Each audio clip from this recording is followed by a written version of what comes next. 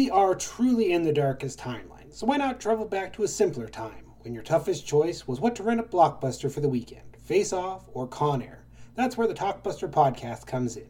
Every episode, Chris Chipman is joined by a guest to relive their time working for Blockbuster, the good and the bad. It's a fun, nostalgic dive that, if nothing else, is a great escape. Find the Talkbuster podcast on your favorite podcasting site today. Hello and welcome to Geeks with Shields, your home for all things good and nerdy in this, the darkest timeline. I'm Lord Turner Ulrich, and with me as always is his shield brother, Axel Wright.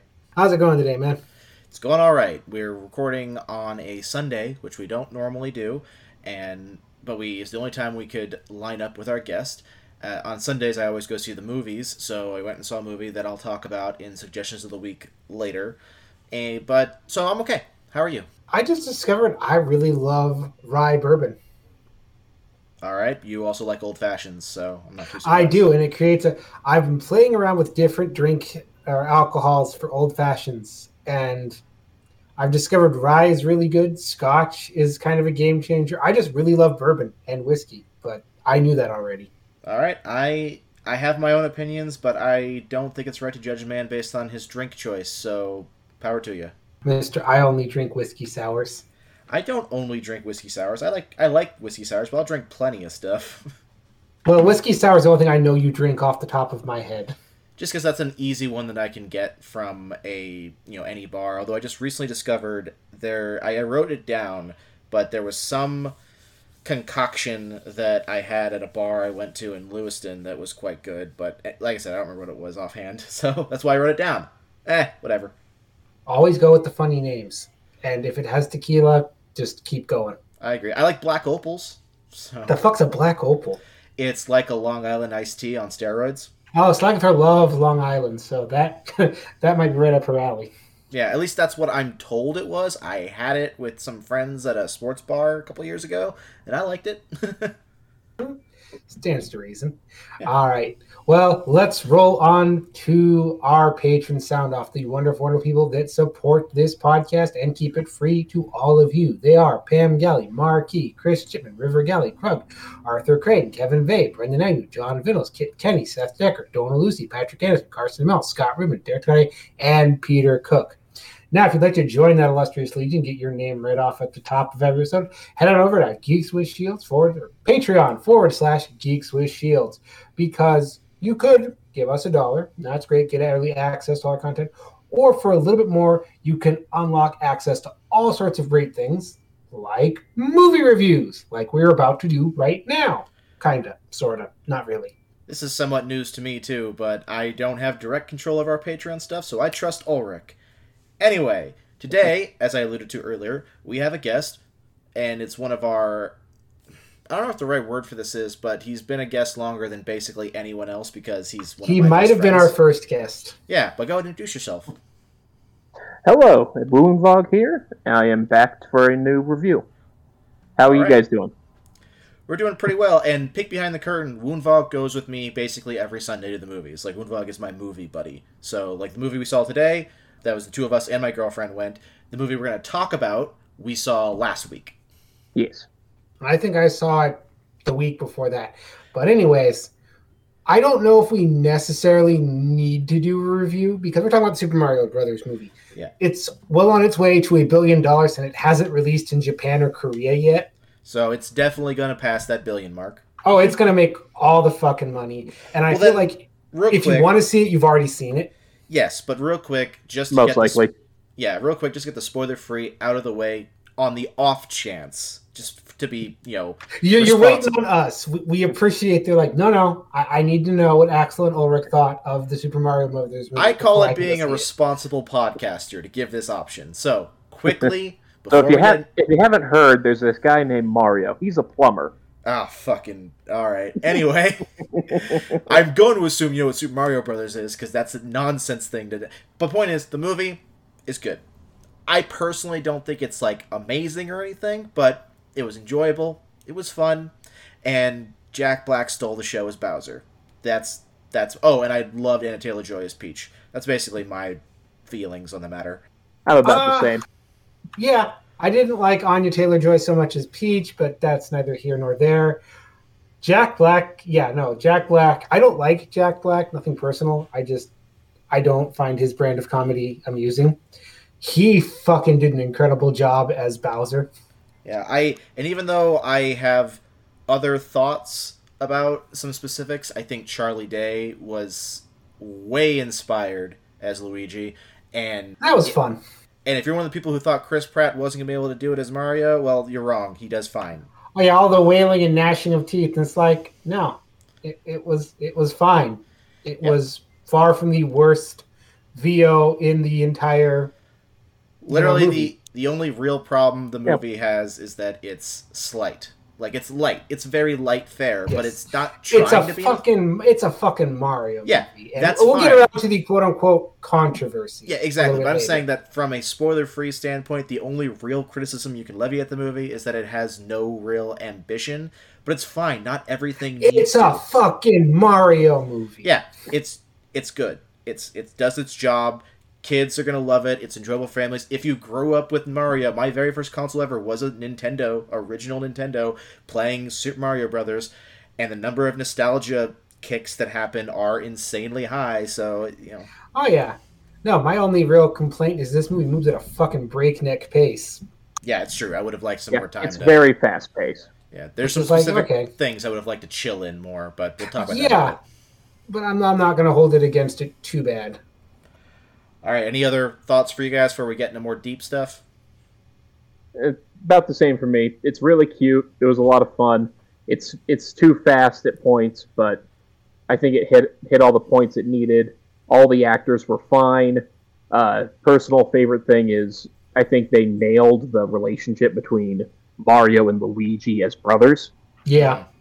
Even though they don't share enough screen time, what they had was really good. There's one specific moment that's a flashback that really solidified it to me. Mm-hmm. Now, this movie is probably like its biggest or second biggest problem is it's packed to the gills. Yeah. Which, again, is also kind of why I feel it moves so quick, is it's teetering, its ability to keep itself together with all this shit it has going. Like, nope, just keep moving. If we stop, someone might fall off. Oh, no, Luigi fell off. Keep moving. He'll come back. Yeah, it's momentum. Kind of like playing the original Super Mario Brothers game. Just run forward. This really is if you made that video game into a movie. All right, here's what I'll say to finish. If you, for some reason, didn't see it yet, again, listening to this, it is worth your time and money to see it in theaters. Yeah, it's fun. It's like candy.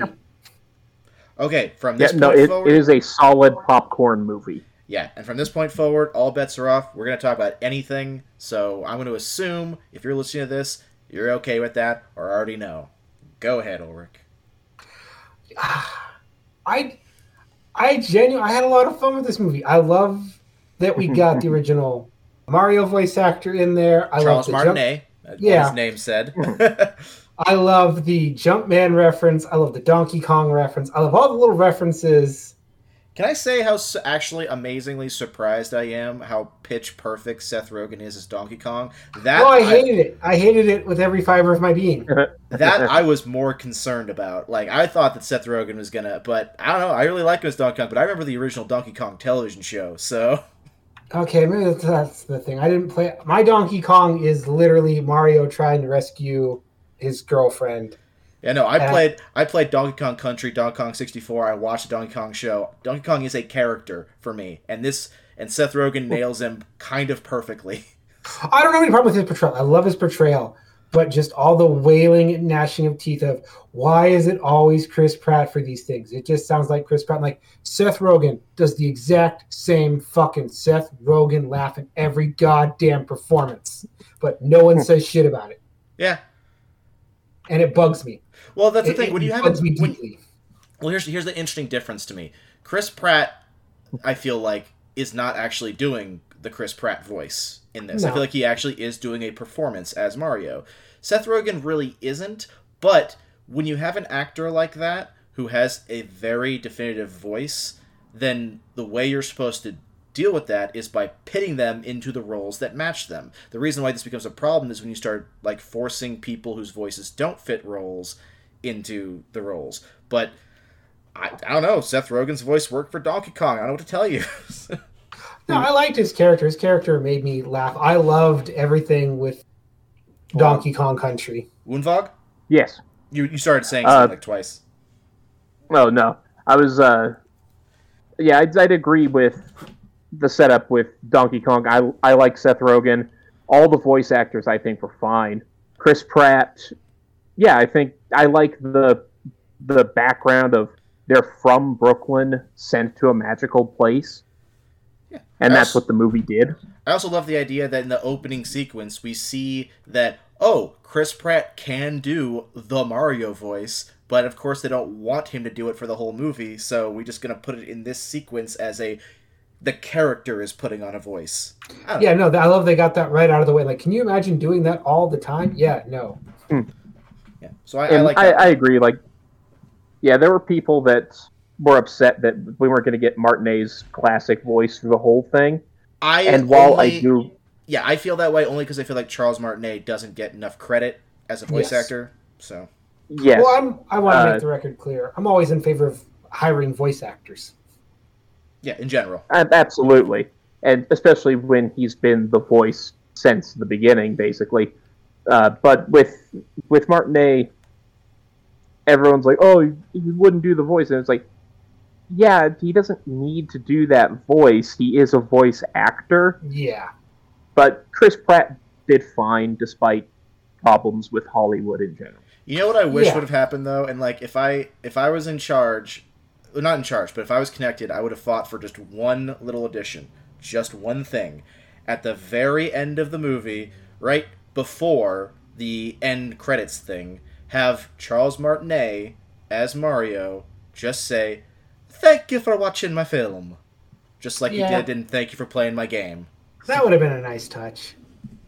Like, I wish that would have happened, but that's me.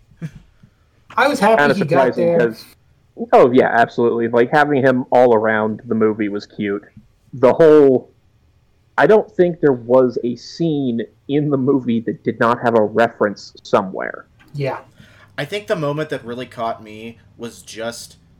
There's a sequence where Mario does a sequence of 3 jumps, and they're literally the exact motions in jump animation that he's made since Mario 64, and that was just such a nice, specific touch that I was like, I recognize that. Anyway. I think my favorite was, and I literally said it to myself in the theaters, went, "Oh, cool, they even got the nightmare eel in the movie." Yeah. Oh, yeah. No, that's what I don't... Because on the one hand, an easy criticism is, they just, stuck in a bunch of references from the games. That's not really that hard. But I'd almost argue, like, yeah, but it's in a very organic way. It doesn't feel forced. Like, if you know, you know. If you don't, it's like, that looks cool. Yeah. That's funny. No, that's a big thing, is that you can make these kind of things feel forced. Oh, example. Last year, or year before, I don't remember, Woonvog and I went and saw the Resident Evil movie. That was an example of forcing in nostalgia stuff that has no, like, organic place in the movie and takes you out of it. Whereas nothing in this movie... Right, Woonvog? Did you get that feeling too? Yeah, it was definitely... With the Resident Evil movie, it was like, here's a movie that we're going to, in an hour and a half, try and cram in as much information from the first, second, and third game as possible. Yeah. Whereas the nostalgia things... And it just made a mess. Yeah, exactly. Whereas the nostalgia things in the Super Mario Brothers movie felt more like, well, the point of this movie... Well, one of the points of this movie is to create the world of Super Mario Brothers, which is a world that is, at least in people's minds and their subconscious, populated largely by sounds and aesthetic, not necessarily, like, narrative specifics. So that's what we need to put in the movie to get that feeling of the Mushroom Kingdom, Which, let's give credit where credit's due. They found a way to make the Mushroom Kingdom a place and have Mario be a plumber from Brooklyn, and it makes sense. I was surprised we got to see Mario's family, by the way. That was a nice touch. Yeah. But, like, the whole time leading to, like, I don't know what story you craft out of Mario, because Mario doesn't really have a story. Also, by the way, I didn't check this with anyone, but the girl in the commercial, that was Paulina, right? Yes, that was my read. In the commercial, Yeah. no. No? The mayor of the city. The mayor That was Paulina. Okay. They looked similar. She's wearing the exact same dress as she does in Super Mario Odyssey. Those weren't the same characters? No. Yes. Okay. Maybe. Okay. I didn't play Odyssey, unfortunately. Again, Donkey Kong. That's my entry point. Well, again... The construction, like when he's leaping in the construction was great. Yeah. It was great. Yeah. For me, the big Mario thing in my childhood was I mastered Mario 64 because I went to a daycare center after school and they had Mario 64. So I played that almost every day for a few years to the point where I was the kid in the daycare that knew how to get stuff that the other kids couldn't get. So they would come to me. That was my jam. That's why I was expecting like painting stuff. I think at one point when he's going through Peach's castle, my eyes instantly went to the paintings and I was like, okay, where are 64 episodes? I know they're going to be here. I remember seeing some, but I can't remember what they are offhand. That was pretty great.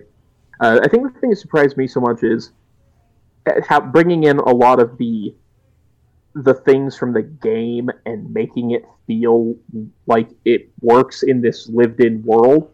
Yeah. Like the training montage, while maybe taking up a little too much time, was really cute and in that, like, oh, here's like how the blocks work. Here's how power-ups are set up. I really like the fact that they did not explain power-ups, because guess what? They just exist in this world. You know what they are. Yep. Whatever. It's magic.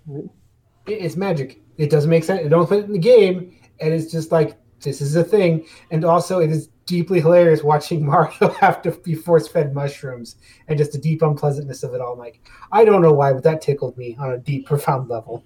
Yeah. I also love that somewhere I know there was some executive that was like, wait, we got Jack Black to voice Bowser, make him sing. You gotta make him sing. Oh, that was a given. I think that's like a writer in his contract. Yeah, I think so too, but I think it was very worth it because I enjoyed the hell out of his little songs. Everyone but me and like a handful of grumpy old folks.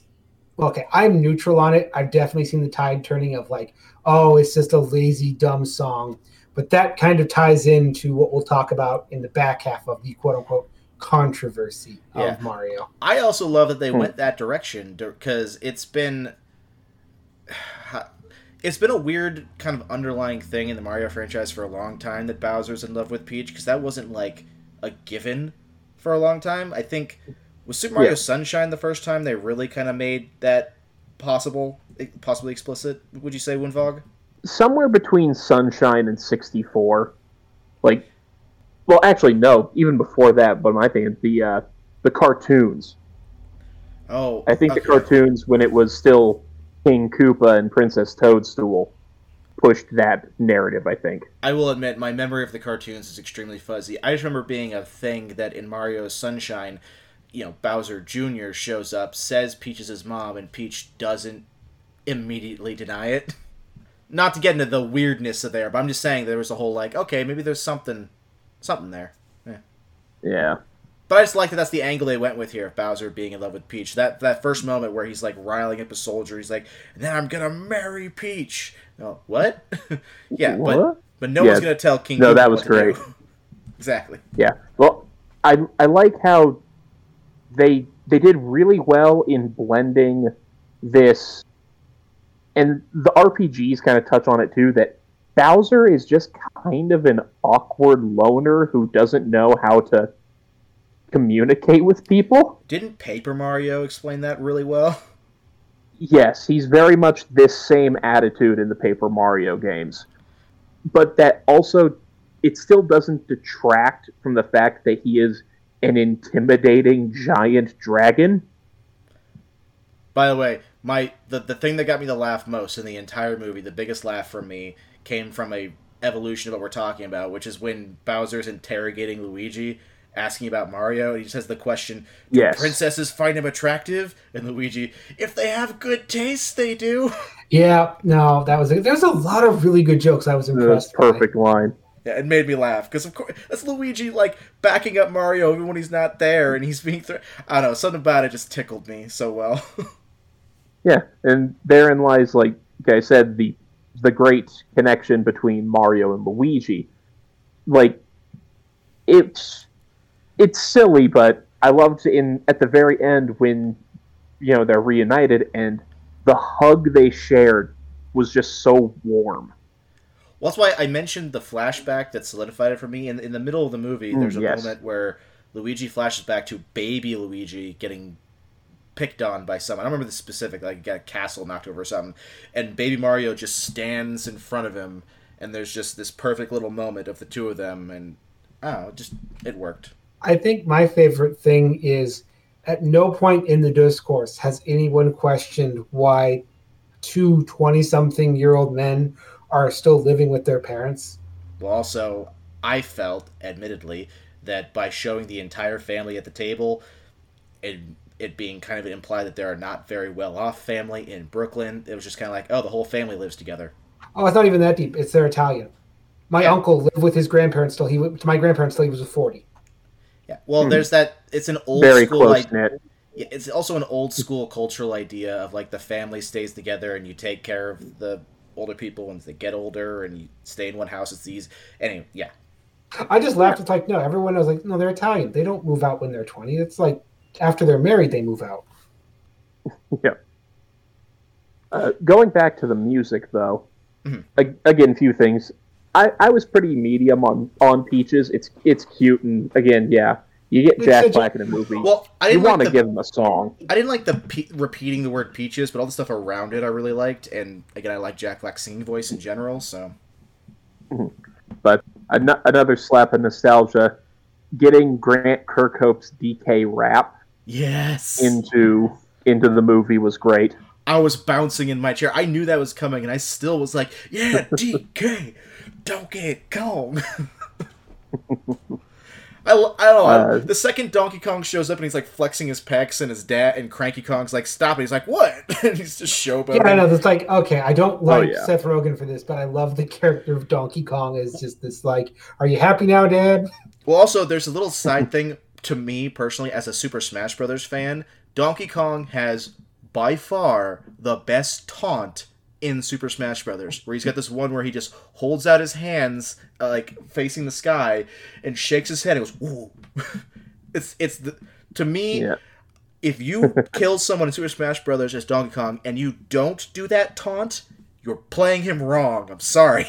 So having that showboat personality just was perfect for me. Yeah. So how far off is the Smash Brothers movie at this point?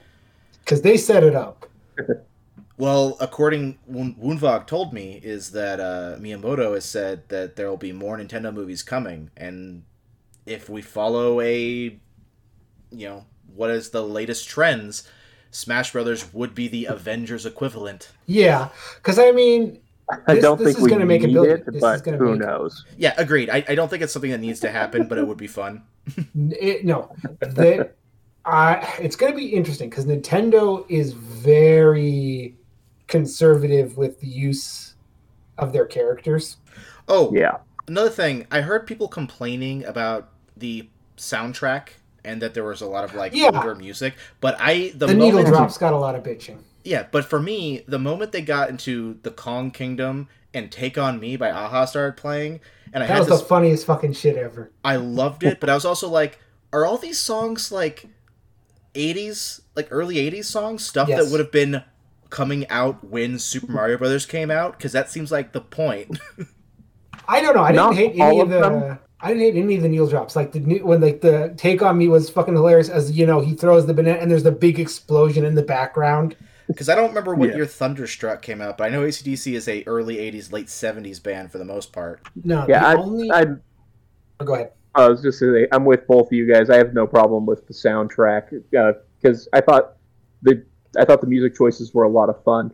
The only one that's, I think, definitely in the 90s was at the very beginning. They did Beastie Boys' "No Sleep Till Brooklyn." Yeah. but you gotta do that because they're in Brooklyn. Come on. Yeah. Yeah. No, I mean, we got the original songs very integrated very well. Like the original soundtrack was in there. The only one that kind of bugged me was they fucking dropped a needle drop over the top of the Power Star. at the Yeah. end. And I'm like, no, get that out of here. It need stop. I just liked how subtle when they go under Brooklyn, the world or the level 2 music Yeah. was playing in the background, just very subtly. No, there's like I said, Yeah. the only song is just that end one. It's because they dropped it in over the star power up. I'm like, no, get that the fuck out of here. This is the one time we do not need contemporary music. Yeah, and they have even stated to get the star music during that scene, they actually had to fight back for it. So I'm glad that it was put there.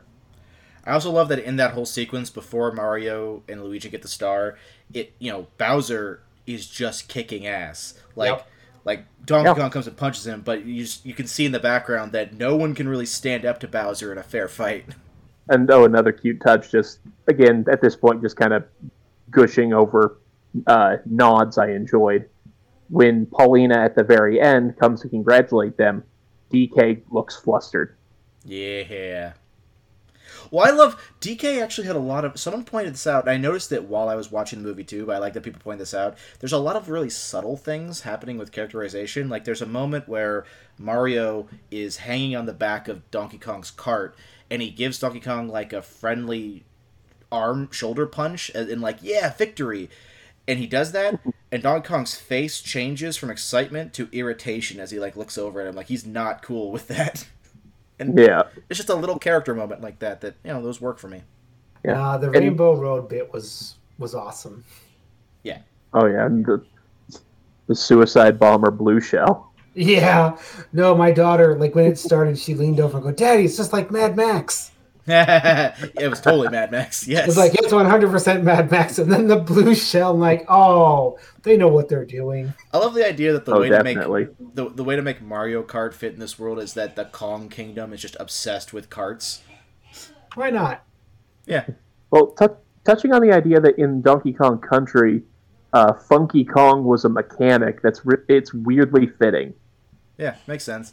I also love that Toad is an interesting thing for me because he's one of those characters that is not really a character throughout most of the franchise period. But, like, I played Toad in Super Mario 2. Like, that was my go-to because he was fast and lifted things up fast. So seeing, like, okay, we got this one Toad who's just super brave and will not be left behind on the adventure. I really liked everything about that Toad. He was great. Yeah, I wouldn't mind seeing a little more of him, but like we said, the movie, while a little fast, I feel like they still tried to do a lot with it, and it worked out. Yeah, I heard one of the people on Twitter was saying that before the movie came out that they would die if like they showed Wart, and I was like, they may show a lot of things. They're not showing Wart. That's not going to happen. And I was correct. There's no Wart, but they did have King Bob-omb, so yeah. Also, a disturbingly nihilistic Luma. Yeah, I loved it. That was perfect. Also, I love the penguin's voice, just that deep, that baritone was great. I will say a favorite memory from this will now be, and not just for the movie in general. There was, of course, a family with some kids when we went and saw the movie in theaters. At the very end, the Luma, who is always kind of espousing really dark things throughout the movie, just goes, it's a happy ending, or is it? Because now it's over, and you have nothing to do but contemplate the void. And the mom, I just hear go, Jesus Christ. Well, it's funny because I know that there was at least one kid in our theater who was not into it because we were about a half hour out from the end and we could hear him asking if the movie was over and when it would be over, which surprised me. My daughter had a couple fidget moments, but she doesn't know who any of these characters are. It pissed off my girlfriend. We left the theater with her in a very bad mood because she was very grumpy with the kids making noise throughout things. She's not a people person, though. Yeah. You can't go to Mario and complain about kids. That's just... Yeah, I wasn't thrilled, but again, I was like, we're going to a kids' movie. It's going to happen. Well, we saw... Unless you're getting a late showing. Well, we did a double feature. We did a double feature that day. We saw Suzume first and then Mario, and she was telling me that she wished we had seen the other one first. That way we'd left on Suzume, which was a much smaller crowd. Fair. Yeah, no, our theater, like I said, we went opening weekend to get it because we're like, hey, we got a free Sunday. Let's get this out of the way. And the theater, we were on like the third screening because all the theaters were sold out. And we heard people like, man. yeah, no, this theater, this showing, all our showings that were today are already sold out. Sorry, guys, you can try for Monday. And I'm like, oh, this movie's going to make $1 billion. And then we got out of it like, this is definitely going to make $1 billion. And there's so much room for more. I mean, they try to touch on much stuff, but the Mario franchise is huge. Like, just Mario alone is huge. I mean, the fact that there's only one sequence that hints at Luigi's Haunted Mansion, and like that could be its own entire movie. That's like the complaints in was like, oh, why are they wasting all this for the first movie? And it's like, one, if this is the only one they make, you don't want to leave anything really fun out. And also, you can come back to it. Mario is nothing but, if not iteration. Yeah, and I could totally see Luigi's Haunted Mansion being a movie, like, continuing from this. Anything you can imagine. This will make $1 billion. This is going to make fucking Avatar money. More than anything, though, I think there should be a Donkey Kong movie next with King K. Rool proper. They're debating, like, okay, what do we do next? How do we do it next? Do we want to do Wario next time? Well, also, as a sidebar, but Seth Rogen seems to be going hard in on supporting animation, but with him also producing the new Teenage Mutant Ninja Turtles thing. So I think it would be very easy to get him on board with helping make a Donkey Kong movie happen. Yeah, the big thing is getting Nintendo to agree. Yeah, certainly. Because Nintendo's not new to making a fuck ton of money. Yeah, like, but they own Mario. They put in the Donkey Kong rap. They know there's Donkey Kong 64 fans in the audience. Oh, yeah. But I think that they're also, you have to convince them. It's like, well, they obviously, and again, it's paid off. They don't want to do too much too fast and flood the market. They're not going to be totally flustered by like, oh, we made $1 billion. And they're going to go, and we have Mario. Do you know how much we've made over the course of Mario? We knew this would happen. Well, it's not like Nintendo's ever going to be at risk of money. They own Pokemon, and Pokemon is the most profitable franchise. But I think they're very conservative and reserved. Yeah, which is probably the biggest reason that they've survived as many ups and downs as they have is they don't fucking bet the farm. But they've made their missteps. Seeing this positive reaction and knowing Miyamoto is on board, this is definitely going to become, I don't think it's definitely not going to become a yearly thing just because that's not how animation works. No. For smaller, or for in its entirety, it again just years and years of work. But we're definitely going to be seeing more as it comes out. Oh yeah. All right, we've been talking for about 33 minutes by my clock. Let's get into at least one of the controversies that I want to address really quick, which I kind of hinted at it. The number of videos and captions I saw of people being angry about Peach, seemingly, make no fucking sense to me, because I think she's great in this film without ever taking away from Mario, Oh, we knew it was going to be a thing from the minute that Peach got equal booking to Mario. And she's a competent character. I'm like, oh, no, all the usual suspects are going to bitch and moan and gnash teeth and call woke. Yeah, I thought she was great. And I thought that she only got, 2 sequences where she got to outshine people, and they were both awesome. One was her completing the obstacle course, and the other was her getting the freeze flower and fucking up the wedding, which was awesome. Yeah. Mm-hmm. But now they've totally changed their tune now that it's making all the money and going, well, you see, it's anti-woke, and that's why it's making all this money. I hadn't heard about that one. That's news. Oh, they switched their tunes once it crossed the $500 million mark. They're like, oh, okay, well now it's an anti-woke movie. Oh, and again, that's why I don't even feel like we should have brought this up, because these are clout chasers. These are D-bags and sad people who, purely to get clout and views to monetize, will say anything that will rile people up to get them to watch. I completely agree. Or draw in a terrible crowd. You know what? I completely agree, so I'll apologize instead of bringing it up. I do want to say that I think the use of the word girl boss as a negative makes me really angry, because I think girl bosses are cool, but that's me, I guess. It also feels a little ridiculous, because it's like, what? Princess Peach, the ruler of the country, is a girl boss? Yeah. Yeah, no, it was dumb. And then I walk like, oh no, she's a competent character. Well, the usual suspects are going to bitch about this, and it doesn't matter. All right, Ulrich, was there some other... Because I know you had mentioned discourse and controversy. Was there some other specific you wanted to bring up? Oh yeah, there's the big one that led this off of critics didn't like this, by which Rotten Tomatoes algorithm said critics didn't like this. Yeah, and it created a whole big debate. But I totally know why, and that's an obvious one. Again, the only real criticism of the movie is that it's not ambitious. It's not really trying to be. Its ambition is to properly adapt essentially the feeling of Mario games, but not to be like anything deep. It doesn't have to be. Yeah. But movie critics see films as part of their job, so they see films multiple times per week. So that's exactly the kind of movie that is, by its very nature, not going to work for them, and that's okay. Yeah. It's safe. Yeah, it's incredibly safe. It's incredibly simple. And I heard people going, "Well, how come Puss in Boots can do this, and this can do this, and this can do this?" And like, guys, well, first of all, Puss in Boots took a lot of risk, actually. Yes, but not every movie aspires to do that.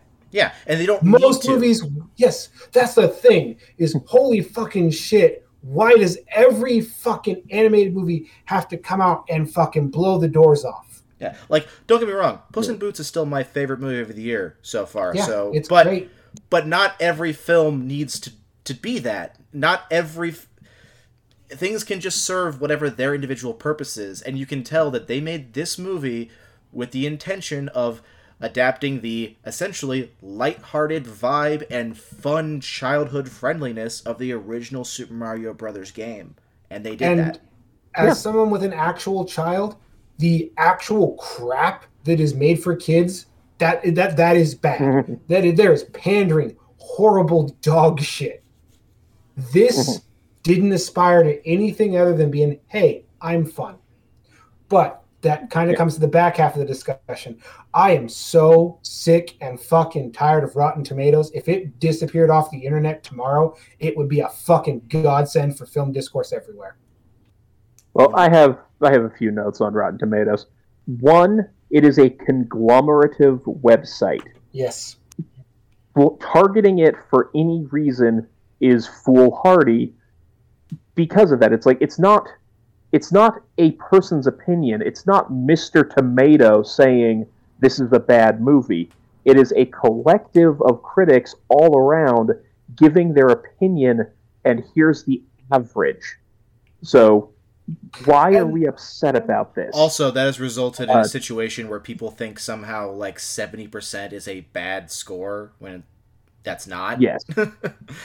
Well, it's even claiming, I'd say even 50 is a bad score. It's like, that's half. Like, if you're saying something is mid, like, that's like, yeah, that's a 50% score. It might not be great, but it's like, it's watchable. I probably won't watch it again anytime soon. Well, also, remember that a majority of people who throw around Rotten Tomatoes scores don't seem to actually understand how Rotten Tomatoes actually gets its numbers. Because when it says something like, it has a Rotten Tomatoes score of 70%, that doesn't actually mean that the average score of the movie across Rotten Tomatoes scores is 7 out of 10. What that means is that 7 out of 10 of critics who gave an opinion on the movie gave it above, like, a certain number. I don't know what it is, but the point is that you could have a movie that has basically super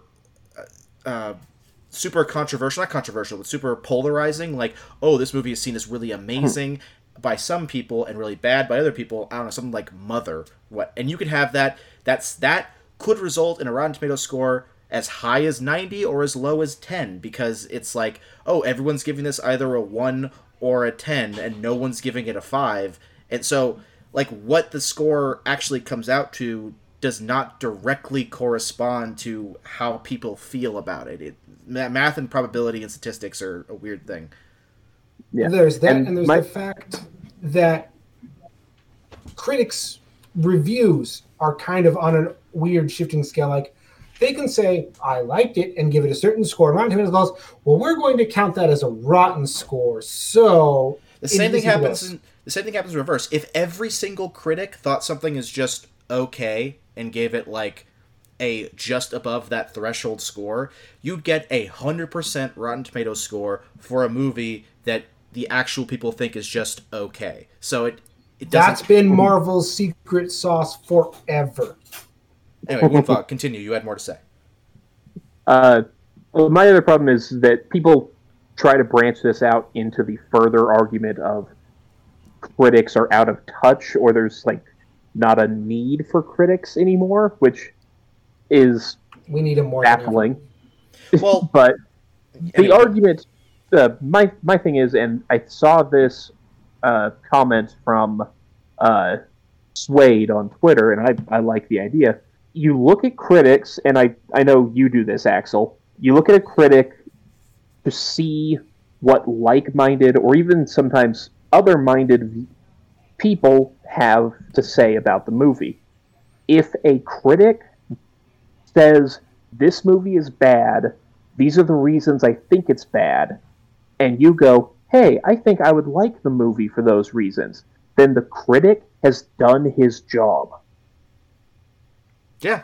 Well, also for me, and I've said this for many, many years, if you look at why film criticism, at least in its most modern parlance, came into being back in the age of the silver screen, it's because back then movies were a much more of a luxury than they are now. So it was very much, I have limited time and limited money. I have to know where to spend that time and money. So to me, when I'm looking at critics, I'm not trying to look at them to determine like what my opinion is going to be. I'm initially looking at them to say, okay, I will determine my own opinion about this if I'm interested enough in it, but if all the critics that I trust, and not a conglomerate view like Rotten Tomatoes, I like very specific people that I know how they think, if they all think this movie is bad, but I'm still interested in it, I'm still going to see it, but I probably won't spend money to see it. I'll probably wait till it's on like streaming service or something. So it's a way to kind of like figure out what kind of time and money and effort do I want to put into forming my own opinion. And then after I see something,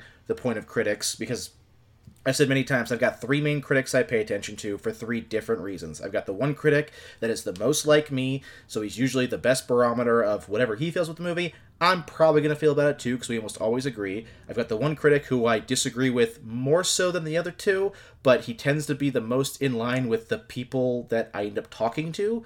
So he's going to be my barometer for what kind of points am I going to be encountering. And then I've got a third critic who a lot of times talks about like behind the scenes and film theory, like film school kind of stuff. So I feel like I'm learning about how to think about films when I listen to him. Almost like I'm more sharpening my way to appreciate films. So it's like they serve different purposes. Something that a conglomerate doesn't help me with at all. Yeah, and that's exactly my point. And my problem with Rotten Tomatoes as a whole is more and more recently people go, oh, the Rotten Tomatoes score was blank. That means the movie is bad or good. Why? What is it that the critics are saying? Oh, I don't know. I just saw the Rotten Tomatoes score and went from there. And it's reducing film discourse to, well, the Rotten Tomatoes score was, and not, this critic said this and thought this. This critic said this and thought this. And it's also, even if you do like, well, this is the critic consensus, and it's just a word scramble of, well, this is by and large the vibe of what critics had to say about this. But you don't know what the critics are. That's another thing, too, what you're saying there. I, honestly, just for me, I don't feel comfortable saying critical consensus until several years after something has come out. Because, again, I generally only pay attention to, like, the voices that I know directly. I try to branch out every now and then, find a few new, especially when it comes to movies that are based in things I don't have personal life experience with. I try to find people who do, but besides the point. Point is, because I'm not listening to every critic, I don't know what critical consensus really is until there's been some time for it to kind of percolate into all the various other things I pay attention to. No, what I use is like my three critics, this was their general consensus amongst the three. This is what I'm feeling, or this is what I'm thinking. And we saw this kind of play out. And a lot of times, like, you go and you read the reviews and you're like, that is the dumbest fucking shit I have ever heard.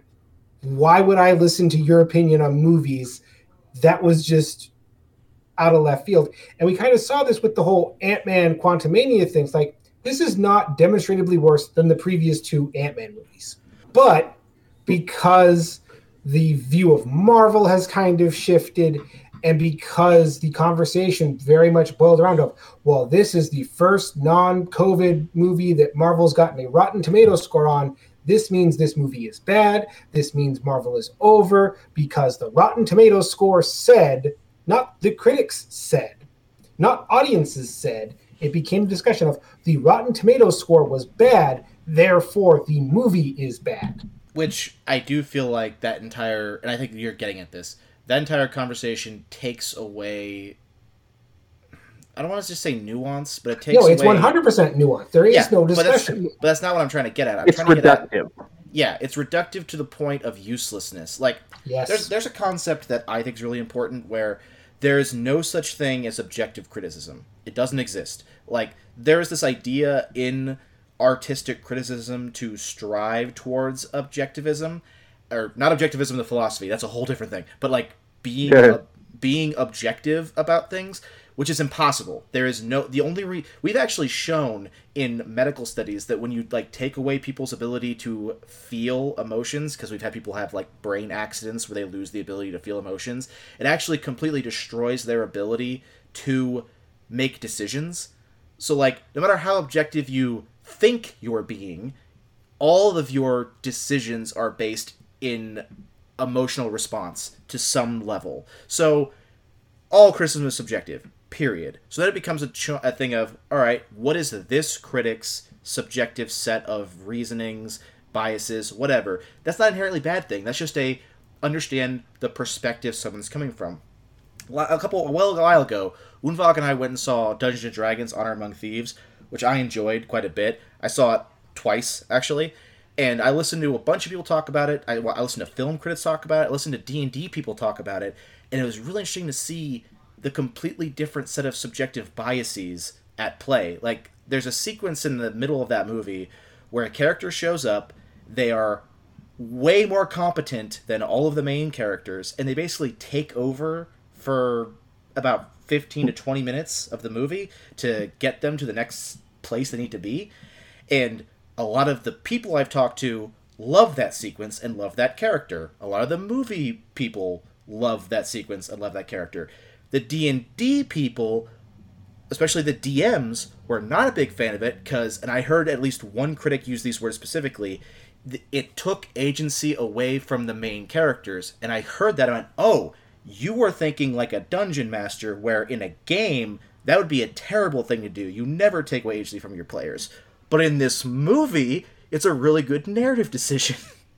So my point of all of that is that, yeah, understanding the nuance of like why someone feels a way, why someone leans one direction or another. You know, there's no objective truths about films at all. It's just subjectiveness. Yeah, and that's why you need to have a trusted critic and not, well, the algorithm site told me that everyone thinks this. Yeah. You want to know another example? I'll be quick with this one. It's almost considered an objective truth by the internet that the original Super Mario Brothers movie is terrible. And I believe it is. But there is an entire group of people, apparently, and I only know this because I saw an interview with John Leguizamo, and he says that he frequently gets people come up to him and tell him how they love that movie, and they love him as Luigi in that movie. And I have no criticism of John Leguizamo, but I was like, oh, so there are people who love that movie. Cool. I have nothing against that. Just because I don't like it doesn't mean I think they're wrong for liking it. Oh, I'll bring up my own personal internet beef. I am old enough to remember when it was universally agreed upon that the Matrix sequels sucked ass. And now, more and more people are telling me, no, those are masterpieces of their time and misunderstood. And I maintain, I'm glad you enjoy it, but you are fucking wrong. Woonvog, you've tried to jump in a couple times. Oh, more just enjoying the conversation.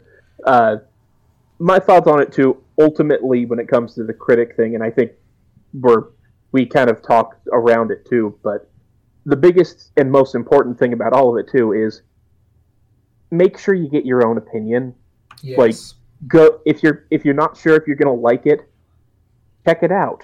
Like, look into it. See what it might be about. If you're like, hey, I might like those things for those reasons, form your own opinion and don't just make the assumption that it's going to be good or bad based on an algorithm's total or what just a handful of people have claimed it is. Yeah, hell, the three of us right now are telling you, the listener, that the Super Mario Brothers movie is fun and enjoyable, but light and light on purpose.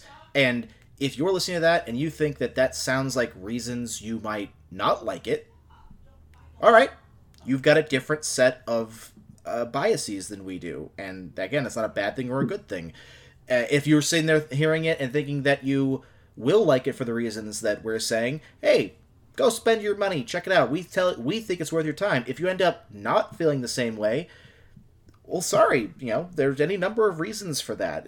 We're not end all be all. Rotten Tomatoes isn't an end all be all. There's no critics an end all be all. At the end of the day, you have to experience a piece of art for yourself and define your own opinion. You can use the opinions and statistics and whatnot of other people as a way to enrich your appreciation or your interpretation, but it's still, at the end of the day, has to be your experience with it. Yeah, I just keep seeing people going, well, why couldn't it be the Lego movie? Because not everything wants to be the Lego movie. Yeah, I love the Lego movie. Not every movie wants to be Scorsese. And you know what? It's not Transformers. Okay? I really feel like we need to redress our idea of what a bad movie is. Because obviously we're not seeing enough bad movies if we're like, well, this mildly competent, well-done movie is just utter crap. You have not seen crap. Crap is still out there. Yeah. And we just don't see it because Rotten Tomatoes tells us not to. And also, what your definition of crap is could be completely different than what someone else's definition. One man's trash, treasure, what all that cliche bullshit. It's true. See my statements regarding the Matrix trilogy. Yeah. Or an example pertinent to our podcast, I don't think Ulrich is wrong for his dislike of one of my favorite movies in Scott Pilgrim. I think that it comes as a movie.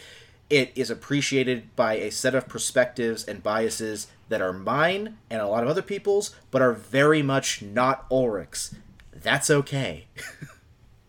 Yeah, and that's my problem with Rotten Tomatoes, and that's the reason we're talking about it here, is people aren't talking about movies, they're talking about movie scores, and then you're not talking about movies. Yeah, it's a good True. point. Changing the narrative. Move that goalpost, yeah. But yeah, I think it's safe to say we think this is worth your time. But again, if you don't, awesome. Also, and I think this is relevant, there is such thing too as appreciating a movie from a perspective that is different than the one you thought you were going to appreciate it from. And here's what I mean by that. I'm not going to sit here and tell you that The Incredible Hulk is an amazing movie. I don't think it is. I am going to tell you that when I watched it expecting a superhero movie, I had a much worse time than when I later on watched it thinking of it more as a Frankenstein's monster horror adjacent movie. Once my brain shifted perspectives on that, I had a much better time with it. I'm not saying that makes it necessarily a better movie, because again, I don't believe there actually is such a thing as objective quality, but how you think about something. If you go into the Super Mario Brothers movie expecting, like, I don't know, a Game of Thrones level narrative about monarchies dealing with each other in war, you're probably not going to have a good time. I don't think so. I think people went into it like, well, they're at least going to throw me some jokes that I, as an adult, will get and snicker at. And the movie's like, I'm here for the kids. That's it. I have no greater aspirations than to be here for the kids. If you have fun, that's cool. But no. Or how many movies, and I know Woonvog, you can back me up on this, how many movies at least to one degree or another, fail, quote unquote, as drama, and then succeed heavily unintentionally as comedy, which is like the entire point of riff tracks, right?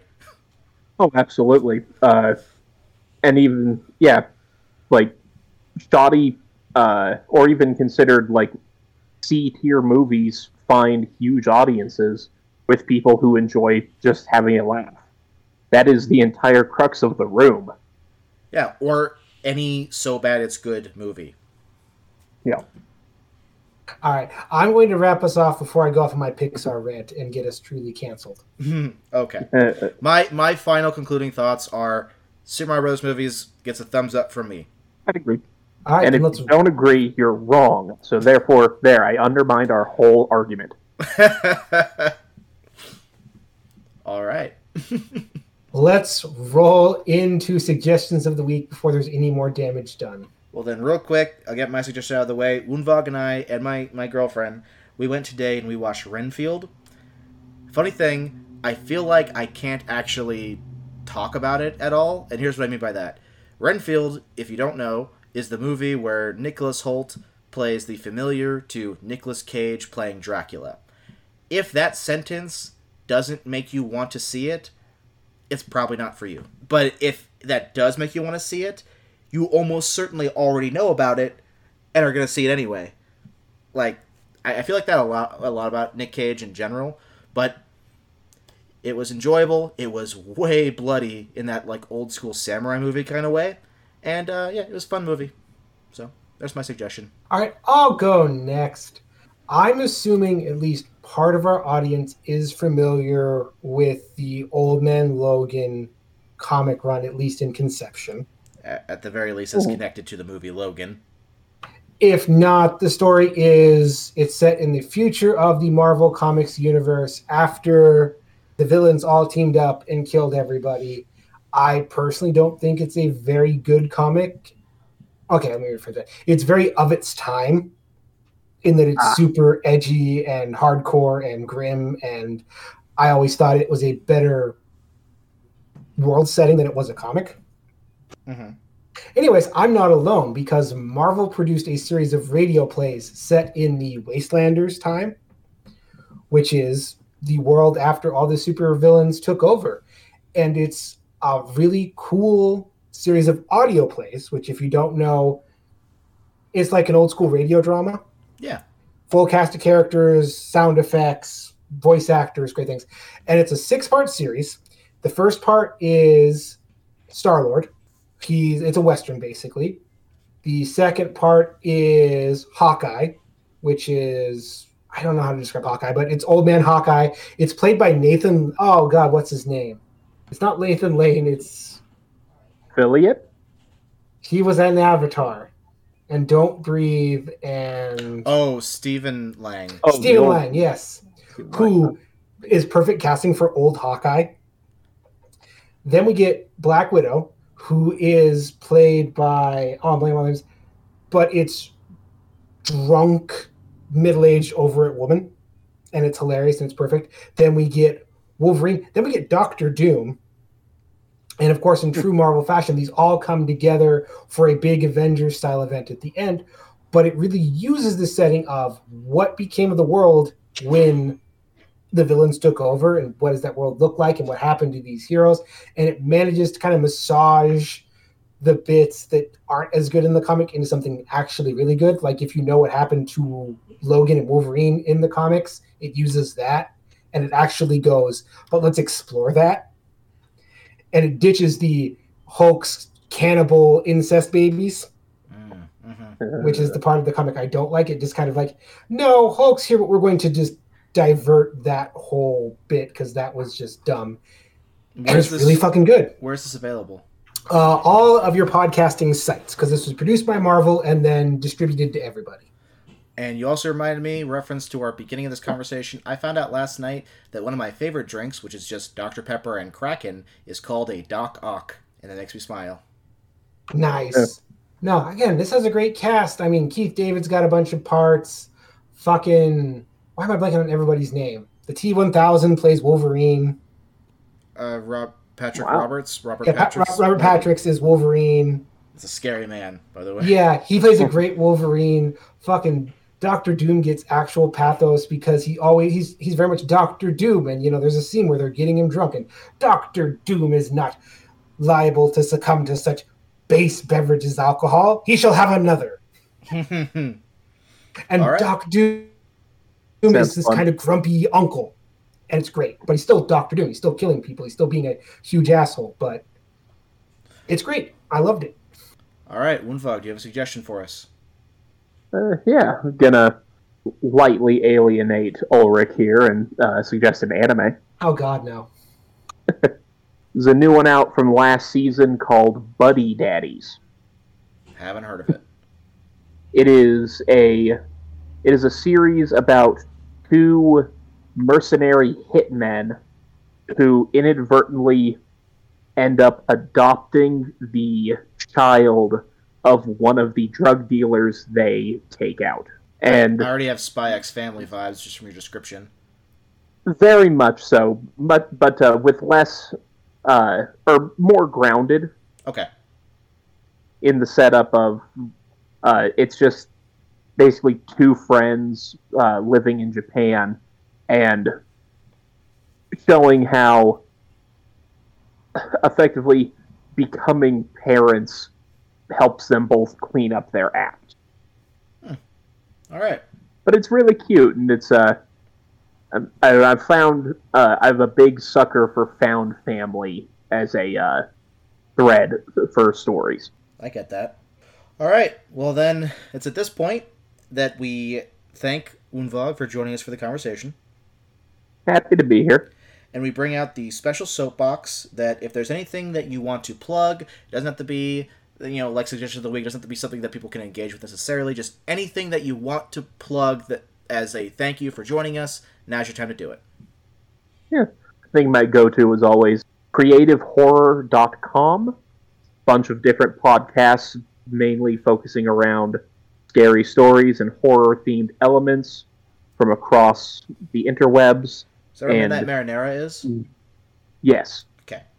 Which Midnight Marinara, which is a radio play style show where they do mostly like creepypastas or internet stories. And then a newest one that has been a lot of fun is a podcast called The Jameson Tapes, which is just two friends having drinks and watching a horror movie together and then discussing it. All right. Most of the podcasts can be found on YouTube under the Creative Horror moniker or at their website, creativehorror.com. All right. Ulrich, I believe that means you can now take us into the outro. Yes, thank you all for listening, especially bearing through our angry rant at the end. If you enjoyed this, make sure you share it around with friends, family, enemies, giant turtle, dragon monsters, whoever you happen to find. Because that's the life and death of podcast, is getting new viewers. Yeah, and whatever platform you're currently listening to us on, thank you for listening to us there. And if there's some other platform you'd like us to be on, tell us what it is and we'll look into it. As always, this has been Lord Commander Ulrich. And his shield brother, Axel Wright. Be sure to tune in next time, and as always, stay honorable.